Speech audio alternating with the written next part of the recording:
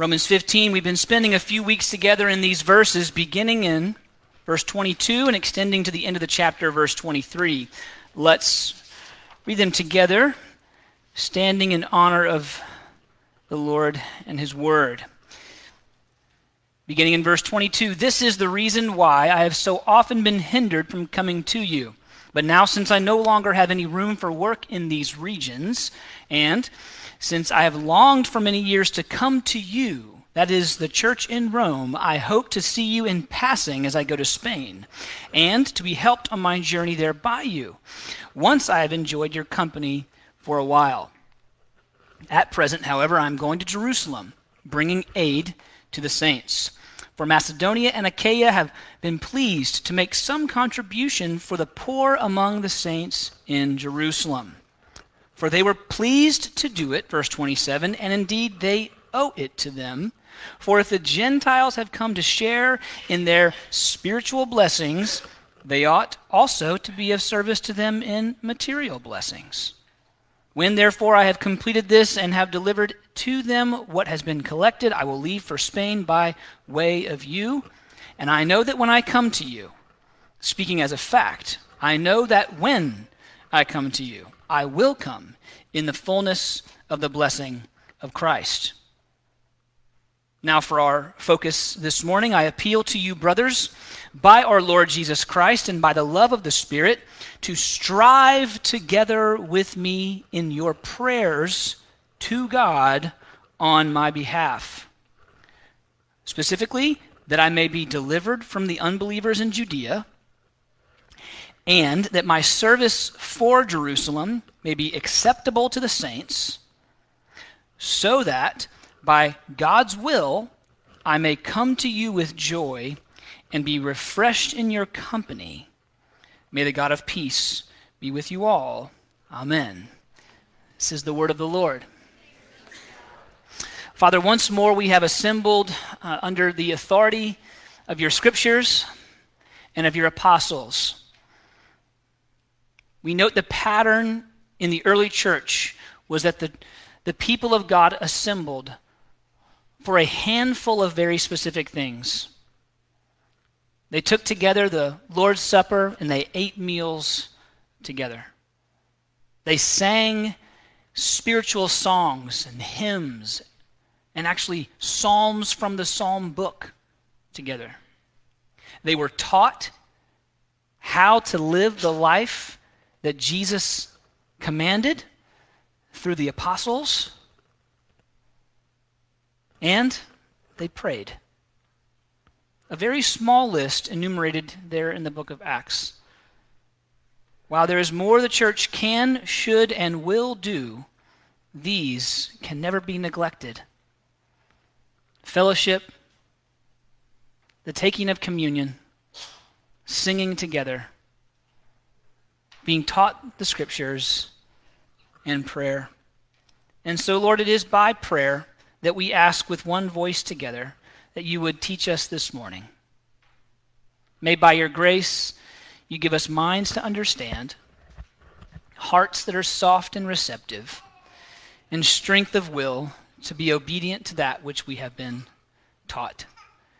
We sit together as a body of believers, pastor and people, elders and visitors, deacons and friends.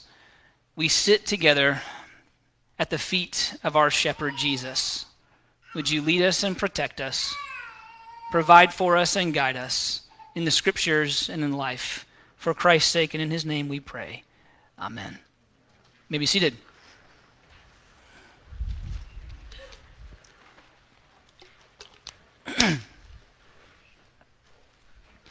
Over the past few weeks, living in these, 11 or 12 scriptures, there at the closing of chapter 15, we have been reading about and talking together about Paul's journey back to Jerusalem. This has been the subject of our attention. Paul's journey back to Jerusalem. what he intends to do when he gets there, the fact that he's not there now, and where he intends to go after he gets there. Make sense? He has been traveling, planting churches, encouraging churches, living for seasons among the people in a city, establishing leadership structures. And as we saw last week, referred to there in these verses, collecting aid from the churches in the region around the Mediterranean Sea, financial aid to bring back to Jerusalem where there was famine, persecution, and starvation among the Christians at the time. Paul is writing to the church in Rome while he's in the city of Corinth, as he intends to go to Jerusalem to then come to Rome. Do you follow that? Nope. He's in Corinth, writing to Rome, where he intends to go to Jerusalem, and then to come to Rome. This is the subject, the context of this discussion. I would like us to drop into the story now of Paul making this very trip back to Jerusalem, where he hopes his church planting work will be accepted as good and valid, where he will bring that gift that he's collected, and where he expects to meet opposition. I invite you to join me in Acts chapter 21. You can either follow along, or you can just listen intently, for this reads and is an epic story. A true story, but an epic story. Acts 21, we pick up Paul's journey toward Jerusalem, that about which he was speaking in Romans 15. We pick up Paul's journey back at a town called Tyre, a Phoenician stronghold north of Israel on the coast of the Mediterranean Sea, modern-day Lebanon. You follow that? Good. You got all those details, and they'll never leave your mind. Verse 4. And having sought out the disciples, where? In Tyre, okay? We stayed there for 7 days. And through the Spirit, they were telling Paul not to go to Jerusalem. When our days there were ended, we departed and went on our journey, and they all, with wives and children, accompanied us until we were outside the city. Are you imagining the scene? And kneeling down on the beach, we prayed and said farewell to one another. Then we went on board the ship, and they returned home.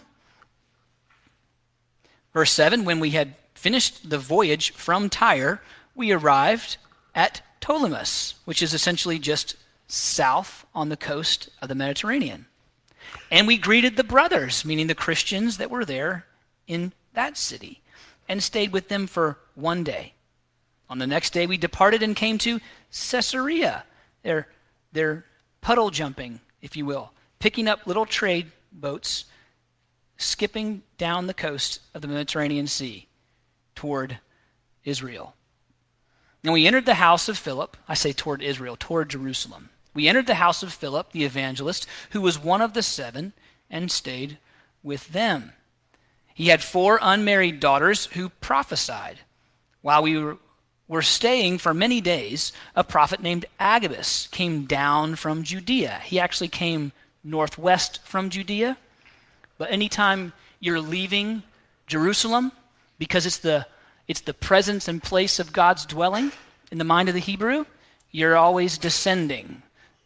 So if you go away from Jerusalem, you're going down. If you're going toward Jerusalem, you're going up, even if you're going north or south in the opposite direction. You'll see it in a minute again. So he went northwest down from Judea to Caesarea.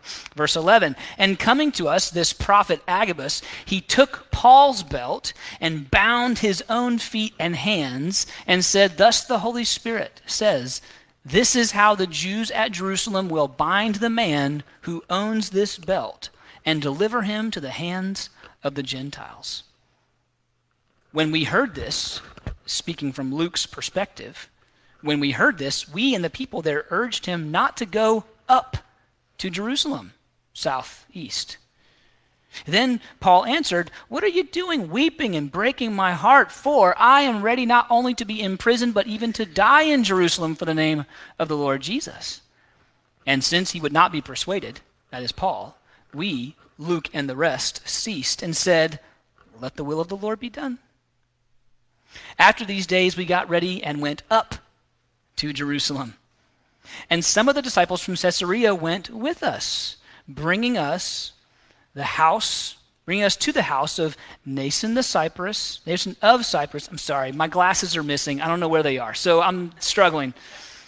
Mnason of Cyprus, an early disciple with whom we should lodge. So now they're in Jerusalem, staying with this guy Mnason. When we had come to Jerusalem, verse 17, the brothers received us gladly. On the following day, Paul went in with us to James, that is the brother of Jesus, and all the elders were present. After greeting them, he related one by one the things that God had done among the Gentiles through his ministry. And when they heard it, they glorified God. That same word as in 1 Corinthians 10:31. They thought on and praised God. And they said to him, you see, brother, how many thousands there are among the Jews of those who have believed. They are all zealous for the law, and they have been told about you, that you teach all the Jews who are among the Gentiles to forsake Moses, telling them not to circumcise their children or walk according to our customs. These are the lies about which Paul references earlier in the book of Romans. What then is to be done about these rumors and these lies? Verse 22, they will certainly hear that you are in town. Do therefore what we tell you. We have 4 men, Jewish men, who are under a vow.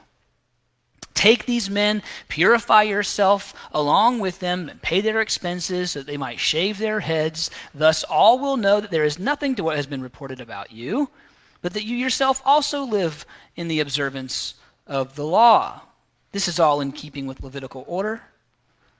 But as for the Gentiles who have believed, we sent a letter with our judgment and said that they should abstain from what has been sacrificed to idols and from blood and from what has been strangled and from sexual immorality. This from the Jerusalem Council of 48 AD.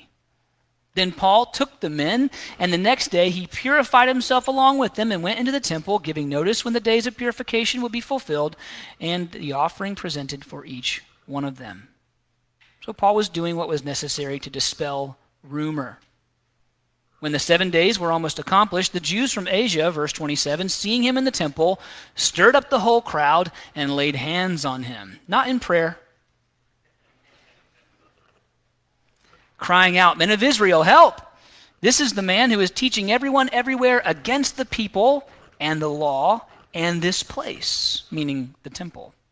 Moreover, he even brought Greeks into the temple and has defiled this holy place. For they had previously seen Trophimus, the Ephesian, that's one of the believers who was in Caesarea, who came with them, with him in the city, and they supposed that Paul had brought him into the temple. They supposed. These were 4 Jewish men under a vow, but they supposed they were Gentile Greek men. Well, then all the city was stirred up. And the people ran together. They seized Paul, dragged him out of the temple, and at once the gates were shut.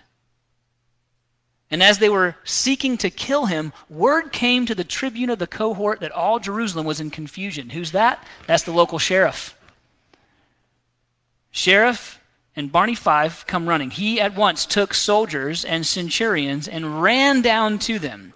And when they saw the tribune and the soldiers, they stopped beating Paul, meaning they were presently beating Paul.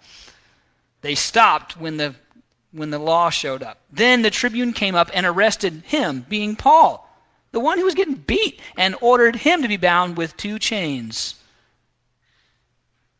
He inquired who he was and what he had done. Some in the crowd were shouting one thing, some another, and as he could not learn the facts because of the uproar, he ordered him to be brought to the barracks. And when he came to the steps, he was actually carried by the soldiers because of the violence of the crowd, for the mob of the people followed, crying, "Away with him."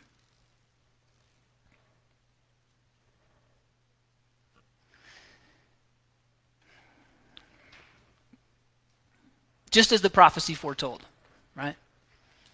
He would meet trouble in Jerusalem. The Jews would be angry with him in Jerusalem. And just as Agabus bound himself with Paul's belt, Paul was bound in chains and delivered to the Gentiles, that is, to the Roman soldiers. Remarkable, right? The next chapter details Paul's defense of himself. He speaks to the guard who has him. He says, listen, can I talk to the crowd while we're up here now safely away from them? Up on the steps, there's a, if you will, a SWAT team line down below. Can I talk to these people? Sure. And chapter 22 details Paul's defense of himself, speaking in Hebrew to other Jews. The Roman soldiers can't understand what they're saying.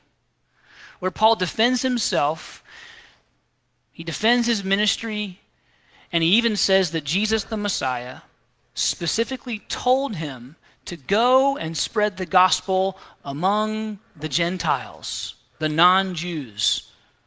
Well, up to that point, everything was fine. Verse 22 of chapter 22. Up to this word, they listened to him. Then they raised their voices and said, "Away with such a fellow from the earth. He should not be allowed to live." The idea that dirty non-Jews might be saved, he shouldn't be allowed to live. And as they were shouting and throwing off their cloaks and flinging dust into the air, these are all outward signs of grief and anguish and righteous anger. Verse 24, the tribune ordered him to be brought into the barracks, saying he should be examined by flogging. That means beat until he tells you what we want to hear, to find out why they were shouting against him like this. But when they had stretched him out for the whips, Paul said to the centurion who was standing by, "Is it lawful for you to flog a man who is a Roman citizen and who is uncondemned?" Now when the centurion said this, he went to the tribune and said to him, "What are you about to do? This man's a Roman citizen." The tribune came to Paul and said to him, "Tell me, are you a Roman citizen?" "Yes." The tribune said, "I bought my citizenship for a large sum." Paul said, "I'm a citizen by birth." Those who were about to examine him means beat him until he gives up the information they're looking for. Those who were about to examine him withdrew from him immediately, and the tribune was also afraid, for he realized that Paul was a Roman citizen and that he had bound him. But on the next day, desiring to know the real reason why he was being accused by the Jews, he unbound him, that's Paul, and commanded the chief priests and all the council to meet, and he brought Paul down and set him before them. So, Paul again, in Jerusalem, arrested. Jews are furious with him, but now he's in a court proceeding with the Jewish higher-ups and the local Roman government officials. Paul is giving his defense, but the setting devolves into a shouting match. Look with me at chapter 23, beginning in verse 10. When this courtroom proceeding erupted into a shouting match between Jews and Paul and the Roman governors who were in the room, when the dissension became violent, the tribune, afraid that Paul would be torn to pieces by them, commanded the soldiers to go down, take him away from among them by force, and bring him back into the barracks. The following night, look, the Lord stood by Paul and said, "Take courage. For as you have testified to the facts about me in Jerusalem, so you must also testify in Rome." He's going to Rome. His dream was to come true. Paul would be granted his wish that he spoke of in the letter to the Romans, that how he earnestly longs to come and see them in Rome. He's going. He went to Jerusalem, delivered the gift that unified the Gentile and the Jewish church. He is accused and bound by the Jews, delivered over to Roman soldiers, just as the prophecy foretold. And now Jesus himself assures Paul of his desire. He is headed to Rome. Well, back to Romans chapter 15.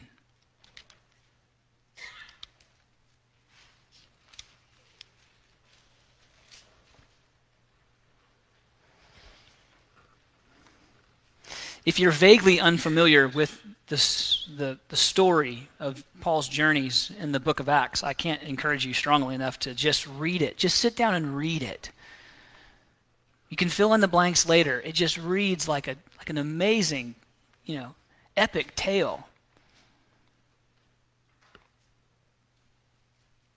So far, over the past few weeks, we have considered 2 of 3 attributes deserving of imitation, implied through the writing of the Apostle Paul in these closing words of Romans 15. And so this series, I've been calling it 3 attributes deserving of imitation.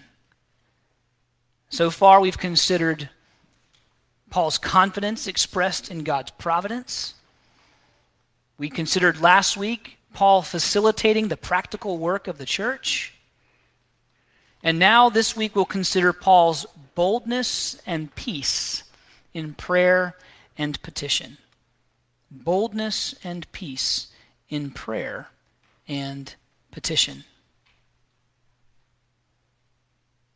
I'd like for us to consider 5 characteristics of prayer shown to us through Paul's request in verses 30 to 33.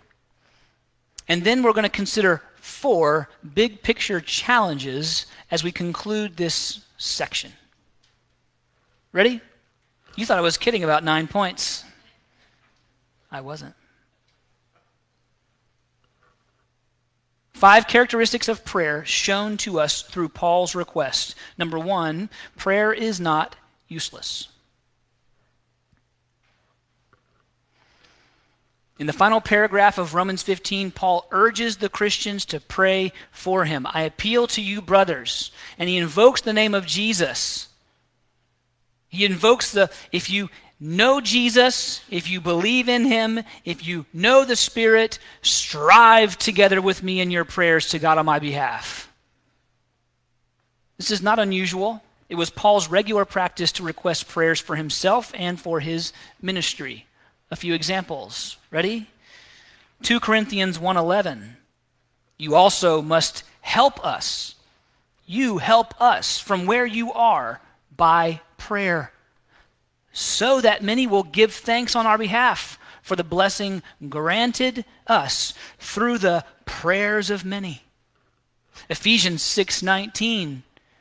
To that end, keep alert with all perseverance, making supplication for all the saints and also for me. What is supplication? Supplication is prayer requests. Pray also for me that words be given to me in opening my mouth boldly to proclaim the mystery of the gospel. Philippians 1:19, for I know that through your prayers and the help of the Spirit of Jesus Christ, this will turn out for my deliverance. Writing then from the jail in Rome. Colossians 4:3, at the same time, pray also for us, that God may open to us a door for the word to declare the mystery of Christ. One more, my favorite. 1 Thessalonians 5:25. Brothers, pray for us. Period. Paul knew it and exemplified it. Prayer is not useless, or else he would not so regularly ask for it, nor attribute to prayer such bold credit as he does in that little compilation of verses. Secondly, prayer is effective. It is effective.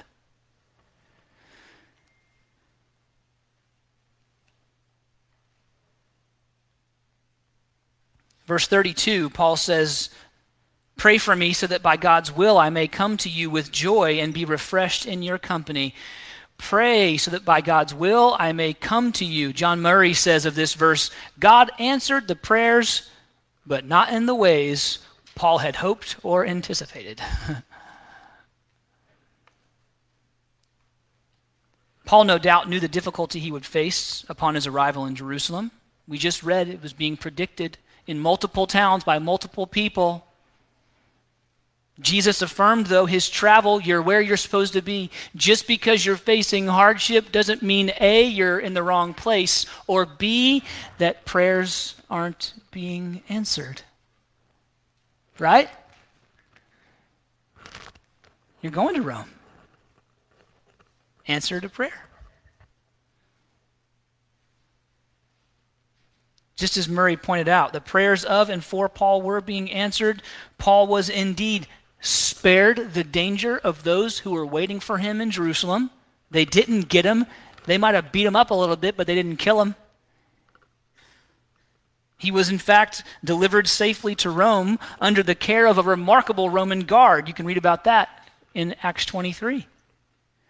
He wasn't just able to go to Rome, he was escorted there by an army, because that's how the Lord answers prayers.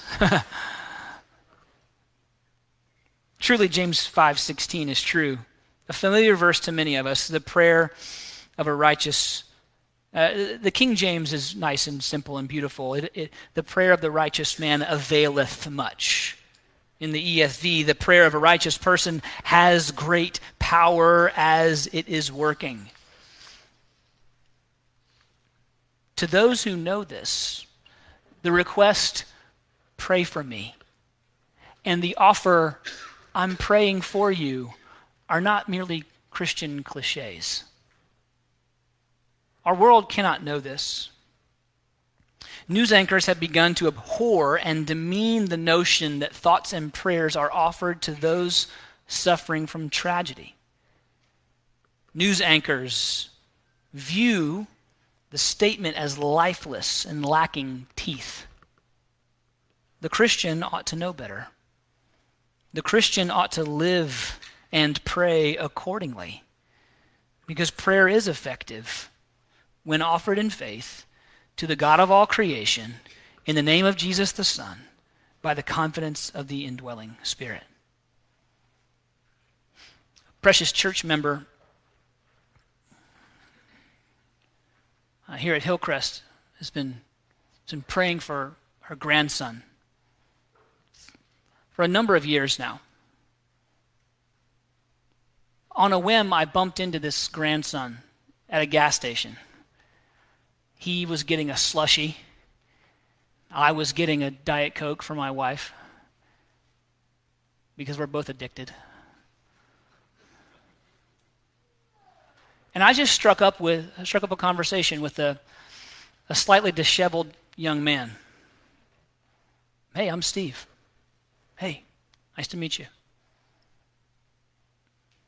And we got to talking. I said, hey man, come join me at Hillcrest. Come by the church sometime. You know?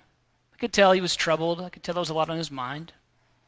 There I am in basketball shorts and backwards hat, the true preacher's attire. And he said, Hillcrest? I said, yeah, just right over here. He said, my grandma goes to that church. Oh, really? Yeah, her name's so-and-so. I know. Oh, I know her. And as it turns out, I knew him. You know why? Because Martha was trying to be... Because she had asked me to pray for her grandson. Will you pray for my grandson? And ever since that day I ran into him at the gas station, I kept looking for him to pop through that back door. And every time I went to that gas station, I prayed for him. And every time I saw Miss Martha here at church, I say, I'm praying for your grandson. I'm praying for him. And every time I think of him, I pray. And every time see his face, I couldn't get his face out of my mind. But months passed. Now years passed. And then I get a call this weekend.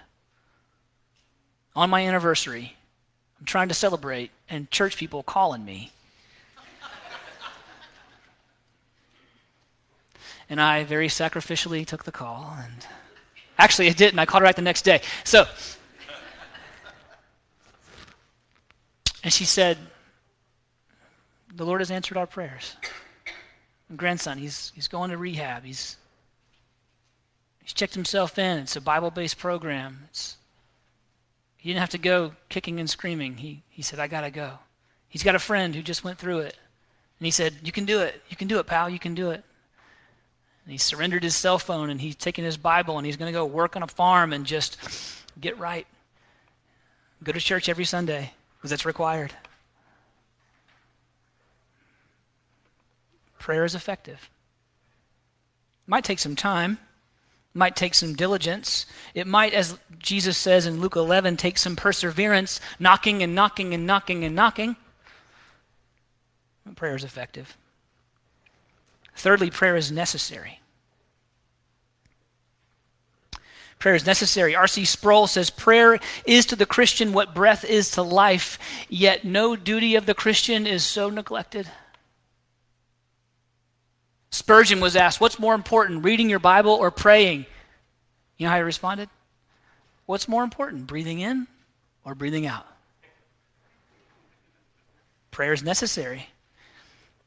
Innumerable times Jesus went away to pray. We just read that he went away to pray. He got away from everyone. He arose before the sun to go and do what? Pray, as was his custom, meaning who knows how many times. Most likely every day, if not multiple times throughout the day. Stealing away moments to pray. The sinless Son of God. In the Garden of Gethsemane, Jesus implored Peter, James, and John to watch and pray, quote, so that you may not fall into temptation. But they slept anyway. And as Colin Smith points out, Peter didn't watch, he didn't pray, and he did fall into temptation. Prayer is necessary. Since prayer is such a facet of Jesus, our example, and since prayer is so obviously vitally important to Paul the Apostle, shouldn't prayer be a mainstay in our lives? Shouldn't it?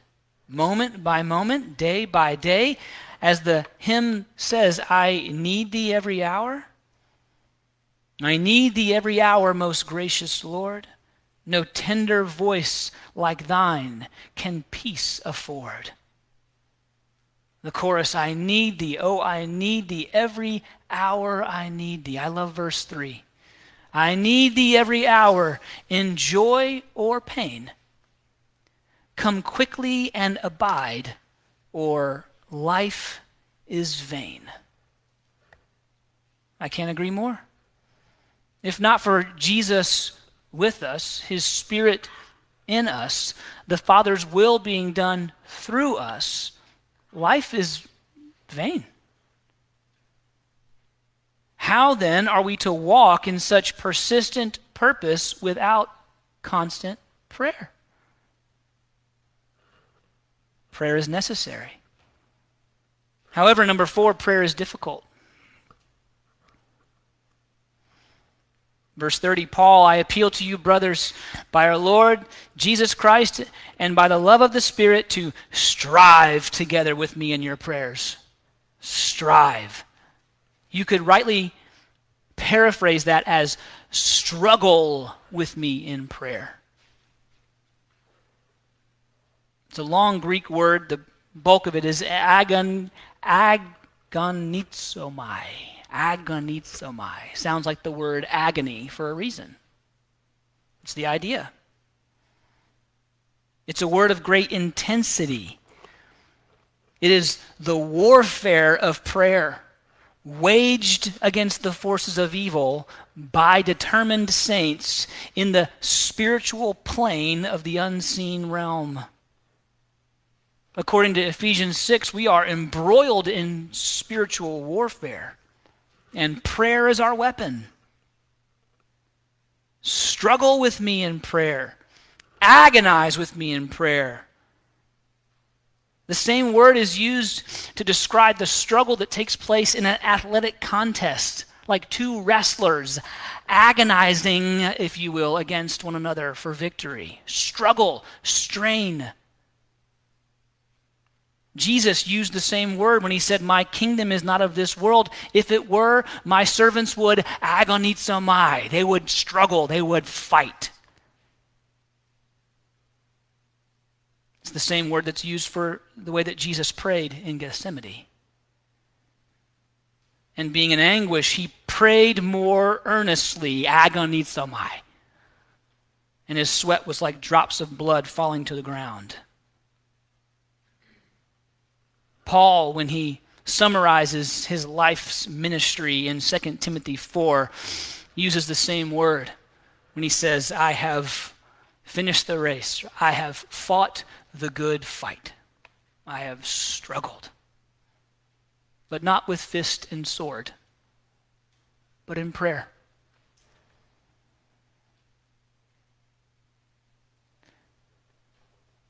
Paul waged war in prayer. Paul continually invited the saints in the various churches around the Roman Empire to join him in struggling in prayer. And what are we so prone to neglect, to diminish, to forget? Prayer. You think that's a coincidence? No. It is temptation. Not coincidence. It's temptation. So, pray that you might not fall into temptation, not the least of which the temptation to a prayerless attempt at the Christian life. And I say attempt because there is no such thing as a prayerless Christian life. There is only a prayerless attempt at a Christian life. And prayerlessness is the surest sign of pending failure. Prayerlessness is a sure sign of spiritual pride. And pride goes before the fall. Prayer is difficult because the enemy knows prayer is effective. The enemy knows prayer is necessary. The enemy knows prayer is not useless. And finally, prayer is commanded. I mean, we find it, right? What does it say? I mean, I didn't write it down. What's the verse, Tom? Tom probably knows. Tom knows everything. It says, pray without ceasing. Where is it? It's in the Bible. That's right. Not just smart, but wise. Pray without ceasing. Jesus said it simply this in Luke 21:36. Stay awake at all times praying. He didn't mean don't sleep. He said be woke, but Jesus woke, not some, right? They think they're clever. Jesus told us before. Stay awake. Have your eyes open. In the spiritual, emotional, psychological plane. Stay awake. At all times, praying. It's commanded. As such, it is a command that we are obliged to obey. Just because Jesus died on the cross for our sins and we are not bound by the law of Moses does not mean that we are bound to disobedience.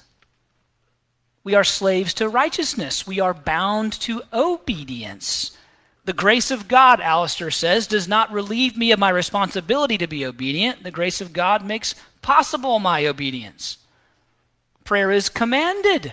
And every time we neglect it, we are being disobedient. And every time we're being disobedient, we are committing sin. At minimum, the sin of omission. After this sermon, it will be the sin of transgression, meaning willful. You were warned, you were told, and you still neglected it. And prayer, according to Isaiah, sin hinders our prayers. It's commanded. Now, there's a unique thing about the Scriptures. The text of Scripture is both the law of life, but the commands of the New Testament are unique to the Christian. The Christian has said, Jesus is my Lord and Savior. He is the commander of my life. I therefore voluntarily, by a gratitude, that is insurmountable, put myself under the authority of the Scriptures. And by extension, under the authority of the elders of the church, so long as they are consistent with the Scriptures. And therefore, every New Testament command is directly applicable to you, and you live under the obligation to obey. You don't live under the condemnation of failure, but you do live under the obligation to obey. However, similar expressions of command do not apply to the unbeliever. The unbeliever who has not put himself under the authority of the Scriptures. You follow me? Christians are obliged to assemble on the Lord's day. We are told explicitly in Hebrews, do not forsake the assembling of yourselves together. That's a command. And you know who it applies to? Christians who have done what? Put themselves under the authority of the text of Scripture. Who is not obliged to assemble on the Lord's day? Non-Christians. They've not put themselves under that. They're not obliged to that commandment. It's not applicable to them. However, the call to pray is not like that. The call to pray extends beyond the life of the church. This command stretches across the spectrum of all humanity.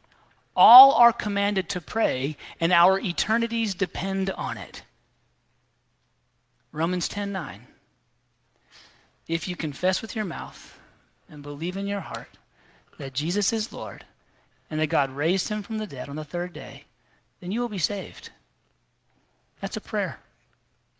That's a prayer offered from the heart who longs by God's grace to be forgiven. And the eternity of every unredeemed person depends on their obedience or disobedience to that prayer. To pray. Prayer is commanded, and the consequences of it are eternal. 5 things, 5 characteristics of prayer that we can note here in Paul's concluding words in Romans 15. Now, as we conclude this section, I want to offer these 4 big picture points of application. If we are, as we began this study, if we are to imitate Paul as he imitates Christ, we need to imitate more than his actions. We need a heart like Paul's. We need a heart like Paul's. The heart of a church planter, the heart of an evangelist, the heart of a missionary.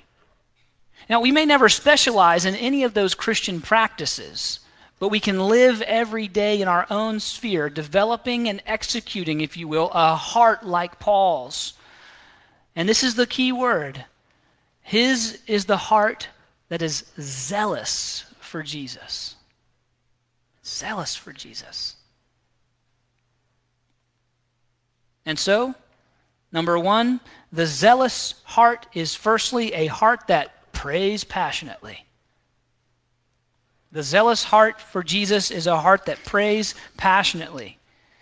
Friends, if we are more passionate about our favorite hobby, our favorite sports franchise, or our political persuasion than we are about prayer, then we are zealous for the wrong thing. That's not the heart of Paul. That's not imitating Paul as he imitates Christ. Paul made tents and he sold them to pay his bills. I don't imagine he was bad at his job. I don't think he sold lousy tents because that's not glorifying to the Lord. But he wasn't necessarily zealous. He didn't talk about it much, did he? He didn't rave about it much, did he? He didn't go to the local tent making conference every year at the expense of everything else. He did what was necessary to put food on the table, if you will. But he was zealous for Jesus, and he was zealous in prayer. Friends, it is impossible to think about history and the history of the world without Paul. R.C. Sproul said, I suppose if Paul had never converted to Christianity, we would still know about him today because he was a super genius. It's impossible to think about history without Paul. Nothing would be the same for any of us if it were not for Paul's remarkable heart for God. R. Kent Hughes. Nothing would be the same for any of us if it were not for Paul's remarkable heart for God. The zealous heart prays passionately. The zealous heart for Jesus has a vision, number 2. The zealous heart for Jesus has a vision. What's Paul waxing poetic about? He wants to go to Rome and establish a mission springboard to go to Spain, the Wild West, the untamed frontier, the ungospeled west of the Roman Empire. Pushing his boundaries and pushing his reach and pushing his travel to new heights. He had a vision. Having fulfilled his duty to spread the gospel to the Gentile world all over the eastern, if you will, block of the Roman Empire, he wanted to go west. And so the question is, do you have a vision? Do you have a Spain? Do you have a vision for an unreached people, a hurting and lost population? They might be in some other country, or they might be in your backyard. But do you have a vision for them? We have lost people right here in Coolwood. The question is, do you have a vision for reaching them with the gospel? Do you have a vision for reaching those unreached peoples, those lost, hurting people at your family reunion? Do you have a vision? If no, pray and ask the Lord to give you a vision the way he did for Paul. Be sure your vision is consistent with the clear commands of Scripture, for Paul's vision for Spain was absolutely consistent with the exact word Jesus told him: you will be the apostle to the Gentiles, not something else, not something made up of a fabrication of his own heart and mind, but consistent with the clear commands of Jesus. And then just say, Lord, show me, lead me, give me a burning something in my guts to pray passionately about and pursue and seek and desire. And no matter the circumstances, put me there, whether it be in chains and in prison or whatever. Put me there. Do you have a vision? A zealous heart for Jesus has vision. The third aspect, the zealous heart for Jesus gives God credit for everything. Can't have a zealous heart for Jesus and a zealous heart for yourself. You can't have a zealous heart for Jesus and have a zealous heart to get rich at all costs. You will serve one master. The Lord can bless you, and you can use those resources to further God's kingdom. I see that happen every day, right here in Hillcrest and beyond.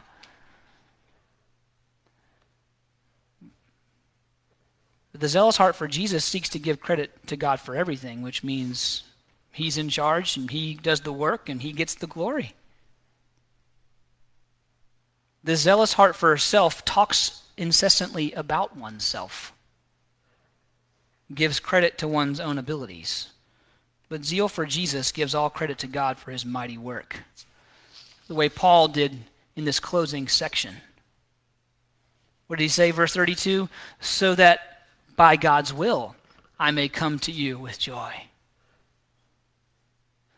Paul compels them in the name of Jesus to pray to God that God's will might be accomplished, and none of that points the finger of glory to Paul. Paul the genius. All glory and petition, all reason and motivation is zeal for Jesus, not zeal for self. Finally, number 4, the zealous heart for Jesus sees all of life as a sacred mission. The zealous heart for Jesus sees all of life as a sacred mission.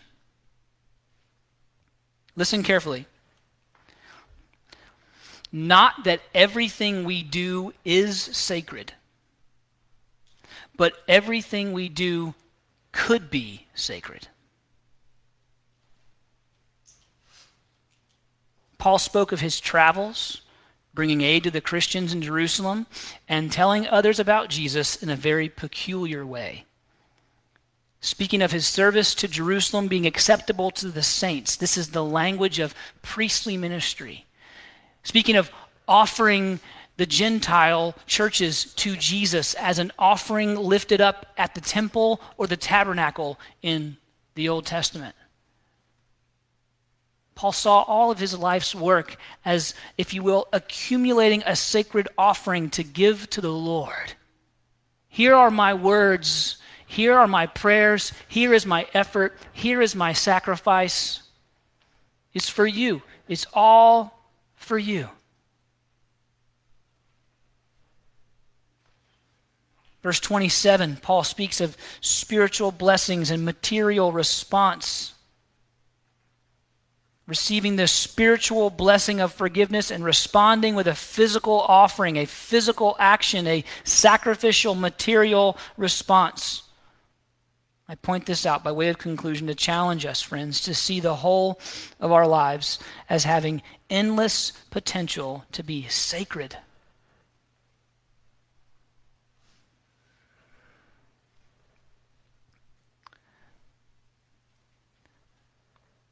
But as a closing word of caution, achieving that ideal is impossible without prayer. Would you pray with me? Gracious Father, we have assembled this day grateful for the sacrifice of Jesus. We sang about it. We sang about that wondrous mystery of Jesus on the cross. We've sung about the grandeur of our Lord and Savior. Now, Lord, as we dismiss and as we conclude our time together, may we not quickly forget that which we have considered, sang about, and been instructed by your scriptures. Give us sharp minds to remember. And Lord, may your Spirit convict us in the days ahead to pray and pray and pray and pray. Help us accordingly in Christ's name. Amen. Let's stand for one last song, friends.